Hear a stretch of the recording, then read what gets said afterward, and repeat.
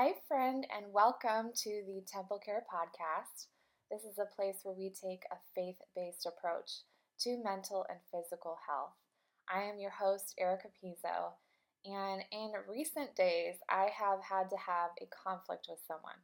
And if you know anything about me, this is really hard for me. I do not like conflict. I don't like arguments or fights or anything like that.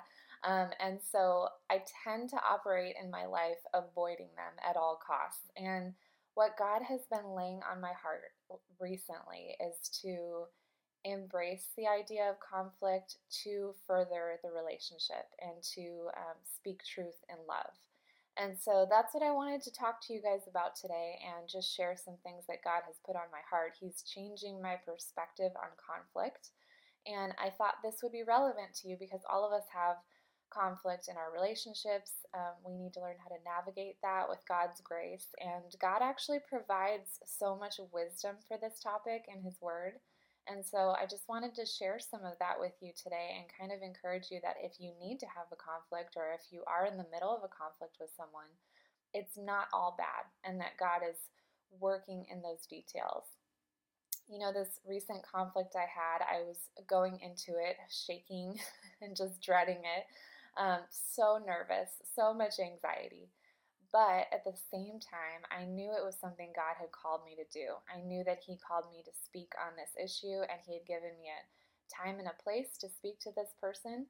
And so, what it made me think about is that I think some of us are just too quiet. We're way too quiet.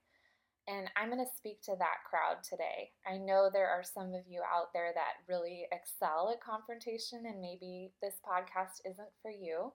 But I still feel that there are some great nuggets of truth in here because we can all improve on the way we confront people. But there are some of us that are just too quiet and we're too afraid to speak up. God has laid things on our heart that we aren't even willing to share because we're too afraid of the confrontation it takes.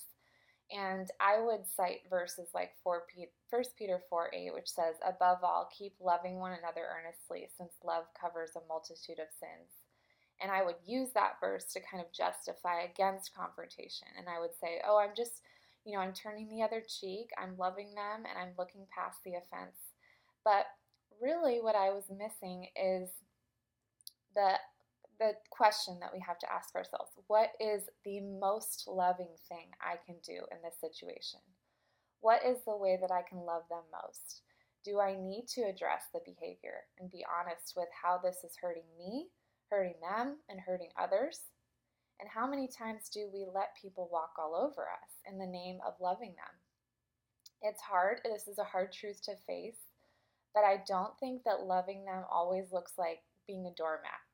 Right? And for many years, that's kind of what I believed. That's what I believed that a Christian woman should be, basically a doormat. And God is opening my eyes and showing me that quietness doesn't always serve the people in my life, and it's not giving them the hard truth.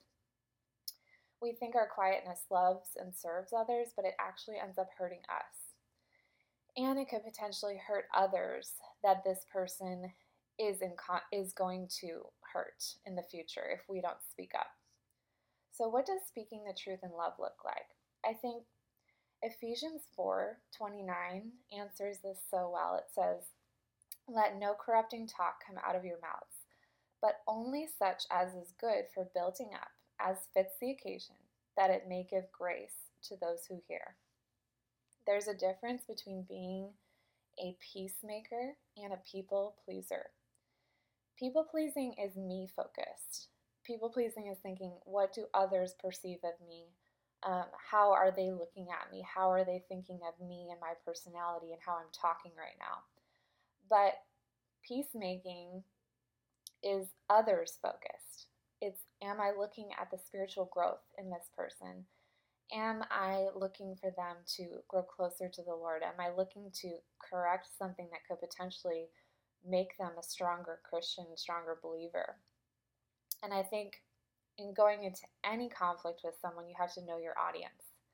Is this person ready to receive what I have to say? Matthew 7:6 talks about not throwing pearls before swine, and I think that's so true with conflict. Like, if we're throwing out pearls, we're throwing out wisdom. We don't want to throw that out in front of someone who's not going to appreciate it or take it to heart or have an open heart. I've had confrontations go really well, and I've had them go really poorly. I'm sure you have too. And a lot of the times it came down to these two things. One, did I speak out of love? And two, was their heart ready to hear it? Anytime there is bitterness or resentment growing in yourself, ask yourself, does this need to be addressed? Can I speak this lovingly to the other person?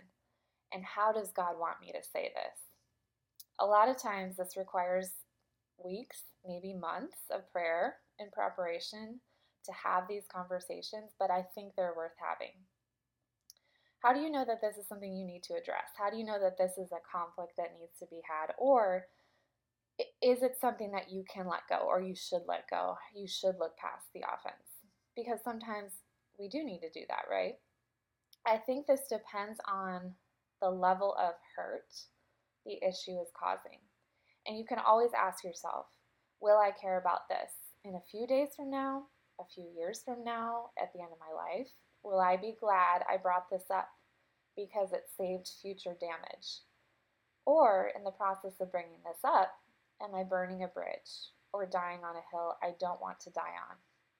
These questions are all crucial for preserving and caring for the relationships in your life. And the more thoughtful you can be about it, and the more you talk to God about it and ask for His wisdom, the more you'll feel at peace about your decision.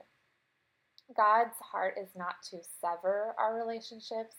He wants us to have stronger relationships that have open and honest communication. It's part of His design for us. He doesn't want us to be in fake relationships, just like you don't want to have fake relationships. You guys are on the same page. Sometimes things need to be said and brought out into the open in order to move forward. And oftentimes for the people pleasers in the room, and I'm speaking to myself here, this requires a level of discomfort. This requires saying something and not necessarily knowing how the other person is going to receive it or react and their emotions behind it.